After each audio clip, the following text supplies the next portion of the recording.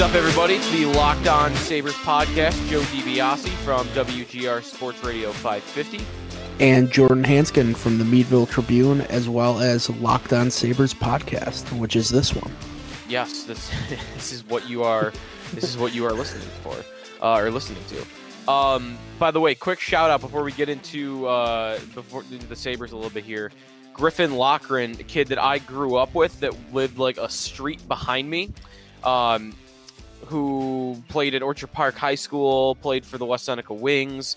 I still play pickup hockey with a lot. Used to play street hockey with him growing up. He won the scoring title in the WCHA in college hockey, and he's currently leading the way in all of the NCAA in goal scoring. So really cool. He got a local product from Orchard Park High School here in Buffalo, leading the NCAA in scoring, up for the Hobey Baker as well. So I think that's cool. A little shout out to Griffin there. And we had a couple of Sabre games over the weekend. 3-game losing trip on the West Coast. Lost to Arizona, lost to Vegas, lost to Colorado. Botterill makes a move for Simmons at the deadline. That's not like a major move, but it's funny. He made that move with the mindset of what? Playing important games in March. And it's March 2nd, and it's over. Yep, that pretty much sums up Botterill's GM tenure for the Sabres. Is that, he tried to do something where, maybe they'll be a little bit better, and it just blows up in his face. Everything seemed to that was the worst possible result. Is you played kind of well in at least 2 of the games, 2 of the 3, and you ended up with nothing out of it because your team's just not that good. And I think that's a tough wake up call. The Sabres honestly did him a disservice with that win streak right before the deadline. Because now it makes him look even worse. And, I get what his thought was. I stand by what we said a week ago, where I thought, he's coaching for his job. He's coaching for, or he's GMing for his job, honestly. And he's got to make this team good. And they blew it for him. And it wasn't even necessarily like they didn't play that bad. It just, showed that they're just not very good compared to, playoff caliber, Stanley Cup caliber teams like the Knights and the Avalanche. Right, exactly. And it's like it's over. And you're 12 points back now. And the Leafs hold that 3rd spot. And you could look at it this way. You could have won those last 3 games. You could have won the last 3 games, flip all 3 of them, and you're still 6 points out. You're 6 points out with the game in hand, and maybe you think you're in it, but you would only be as close as you were when you made that move. And that's kind of, to me, why in the first place to ever think you were in a real race was crazy. If you have to go on an insane tear to be able to make up 6 points. 6 points is a lot more than it sounds because the NHL fabricates parity in its league with their 2-1 point system in overtime. And I think the Sabres were kidding themselves if Jason Botterill, I can't believe Jason Botterill wasn't smart enough to look at that and know that 6 points is way more than it looks like. That is something that those GMs in place need to be smarter than the average Joe running around thinking about the Sabres and looking at the standings. And he didn't, and he made a move based on it. And I wonder maybe if he really his job is on the line, because that's the type of move I think you make if your job is on the line. Like, all right, I know it's 6 points, but I got to get in. We got to get in, or I might be screwed.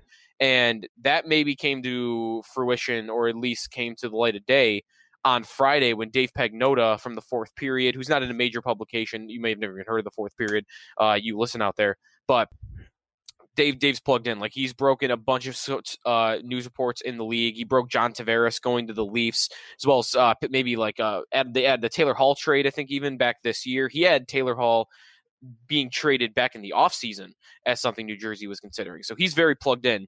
And he said Friday that the Pegulas and or the organization are thinking about and they're considering making a GM change in the offseason.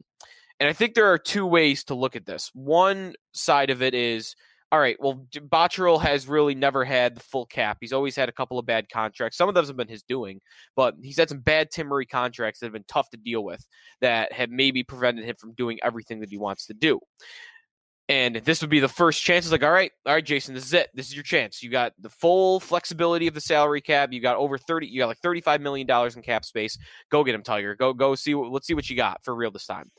Or the other side of it is, if you think there are enough signs that this guy is not capable of doing the job, if there are enough signs to this point, well, when would there ever be more of a perfect time for a GM change to bring in a new guy than when you've got $35 million in cap space, only 4 forwards under contract, a new GM coming in could basically do whatever he wants with the roster. He wouldn't be stuck with a bunch of Jason Botterill guys the same way Botterill was stuck with a bunch of Tim Murray guys. And what you remember is not every GM, I think, operates this way. Botterill went a full season and didn't do anything because, and what we were hearing was, oh, he just wanted to figure out what he had. Well, we burned through a season so he could figure out what he had. I'm hoping that a new GM wouldn't have that same mindset, but if he did, I don't want to have to burn through another season if what Botterill does this offseason doesn't work. That could set you back for years if you give him this offseason and he screws it up. Yeah, I'm with you. I think it's very clear that he's, GMing for his job. I don't think those moves were the moves that he made at the deadline were definitely the moves of a GM that's desperate for minimal success, any success. And, he didn't go all in, possibly because he couldn't find the big deal that he wanted. But it was definitely moves that he's like, I need to get to at least 9th or 10th place and to show that this team is competitive. So then I have something to, bring to the owners next year is like, look, we're moving up the standings. And yeah, I think he made it was kind of selfish moves, honestly. I don't know if it was necessarily stupid. I would say it's more, desperate or, Right. selfish, thinking of his own job. Because when these GMs get in danger mode, it gets a little bit, it's not about the organization anymore. It's about how can I stay for another year? And while it's probably better for the Sabres to be sellers in that point in time, it's not better for Jason Botterill to be a seller at that time. Yeah, that's right. And like I keep thinking, if they want, like they tried to get Chris Drury last time, and he didn't want to interview for the job, and or the Rangers didn't want to let him interview for the job. Whatever happened, the interview didn't happen. Didn't even get that far. But if the Sabres truly want a Chris Drury, for instance, just using him as an example, to be their GM, if they want like a high profile guy or a star up and coming executive, well, like this is your way of convincing that guy to come here. It's like, you listen, like you're not stuck with all this. You're coming here. You got 4 forwards. You got Eichel, Skinner, Oppozo, and Johansson. The rest, do what you want. And Johansson's only got 1 year left, so you could really get out of that if you wanted to. Even if, like, I think it'd be crazy to think you wouldn't want Sam Reinhart, but hey, you don't want Sam Reinhart? RFA. You don't have to give him a big deal. If you want, go trade him. You would give that guy tons of flexibility, and I think it would maybe increase the Sabres' odds of attracting a star level GM. I don't really know who else is out there. I don't really want Brian Burke at all, or someone like that, like an old dinosaur coming in here and running the show. But I think that there are maybe enough signs at this point that Botterill just doesn't get value. He doesn't understand value in the league. I mean, the fact that Ristolainen is still on this team maybe is one of two things. He's either gun shy or he just thinks he's way better and way more valuable than the rest of the league does. My biggest concern was that I found out that the 2 teams that he traded with were teams run by former colleagues of his in Pittsburgh. That makes me really alarmed that he is gun shy to trading with people that aren't his friends.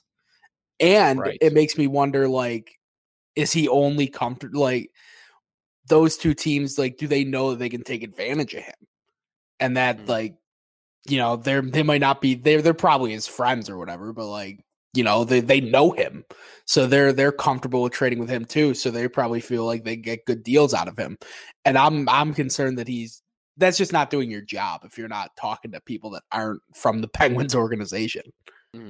That's right. Jordan Hanskin from the Meadville Tribune and the podcast here, myself, Joe DiBiase from Locked On Sabres and WGR. I thought Dominic Cahoon played really well. Like I like him. I like his game. I think he's quick. I think he's got a good release. I think he's got some good hands. I don't think he's got like superstar potential in there or anything, but he scores on his first shift, which was cool against Vegas on playing on a line with Johansson and VC. He assists on Johansson's goal in the game against Arizona. And I don't know your impressions of him, but like I liked him. Like I think that he's a guy that should be in this team's middle six, maybe for the next couple of years at least. Yeah, that trade turned out to be pretty good. I mean, you didn't give up anything, Right. but it's like, I mean, Wayne Simmons is not going to help us for the playoff push, so that trade's thrown out the window. But yeah, I thought he was good.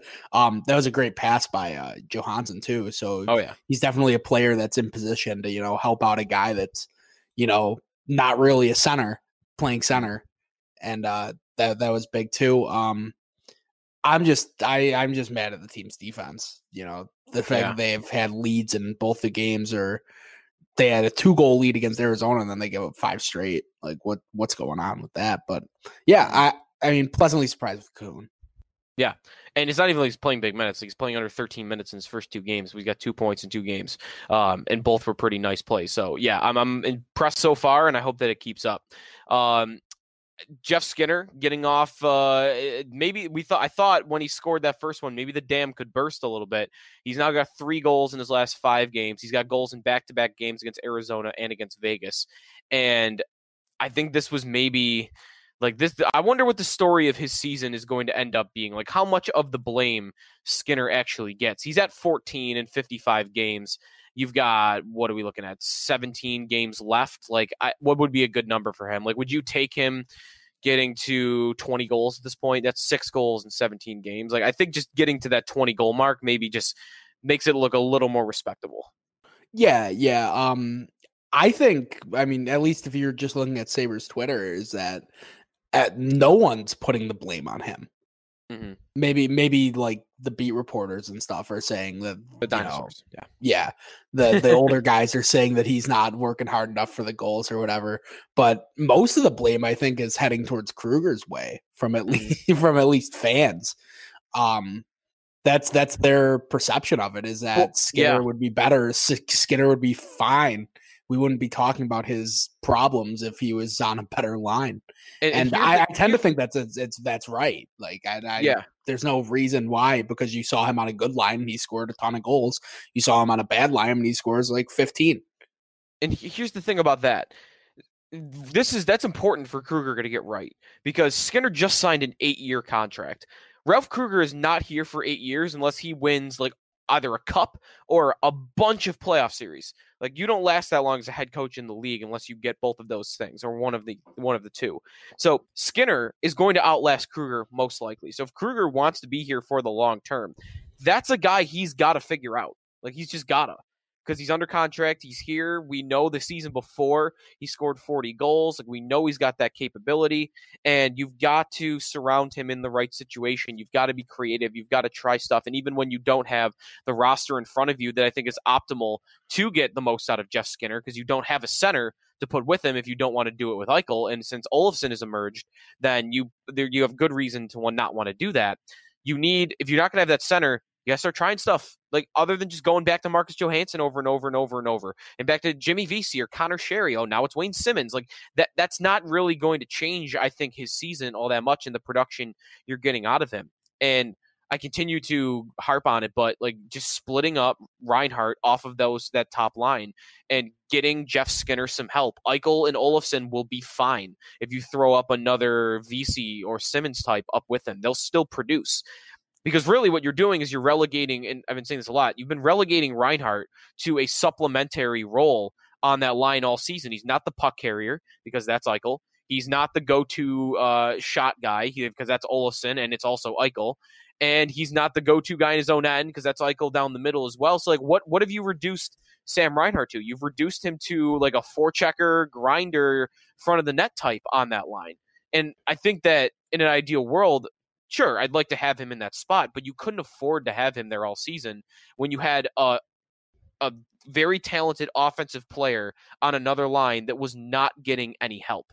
And to me, that's maybe the biggest criticism I've had of Kruger all season. And to me, that's the biggest impact, I think, or the biggest reason Jeff Skinner's had the year he's had. So I think I agree with a lot of Sabres Twitter. I agree with a lot of fans on this. Like, I don't want to put much, if any, of the blame on Jeff Skinner because the guy just hasn't gotten any help all season.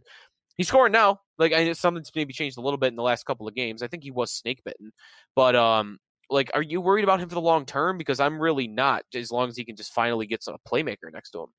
Yeah, I'm not. You know, it's not about his ability, I guess. Yeah, for sure. It's definitely not about that. I'm with you with the Reinhart thing too. Like, we've talked about this. This is probably the biggest topic off the ice that we've had. Yeah, all year is Reinhart and the decision making with him and with Skinner because it kind of goes hand in hand, like you said. I when I watch Reinhart with Eichel, yes, he's good with Eichel, but like so is almost everyone, right? Like, right. And this is not detriment. This is not trying to be insulting to him because he's had a great year and he's played really well. But like, I would love to see him in like the forefront role where he's getting the puck more. Because I see him like I think he's decent like positionally and off the puck, but he's a little bit passive when he's off the puck. That's at least what I see. Like I think that I want him to be like the leader, like the breakout and stuff like that. And to have, you know, two wings off him to play with. I don't know. I'd like to see just see what his skill set is there because, you know, we've only saw it for like 8 games when he was, you know, a child playing. Like It was kind of ridiculous to think about it. Like now he's like a full NHLer. Like he's a grown man. Let's see what he can do at center when he's, you know, in his prime. Right. Exactly. Random topic of the day is today. Mayor Pete. He's gone. Oh, what happened? How about that? Out of left field, eh? Yeah. Mayor Pete gone out of the Democratic presidential race. Yeah, I don't really understand like the reasons for why you do it now, why you didn't do it a week from now. Probably he's a guy that's for I think so. I think that's exactly what he is. I think he's been probably the champion of the party. Like this party's got to be united type thing. Yeah, a little bit. Like he talks a lot about it, that stuff, but yeah, I mean, he's going to be a guy that's going to be running for a while. So he's 38. Yeah, so he's going to try again next time around unless the Democrats win the presidency. But yeah, so interesting. I think that it's Bernie versus Biden to me. Yeah. I think if Bernie doesn't win, it's probably, you know, a crime to the party. To the people that are voting, because like he's won every state except for South Carolina. Is that right? Yes, which Biden won over the weekend, I think. Yeah. So Biden was expected to win that. That was Biden. That was Biden's place.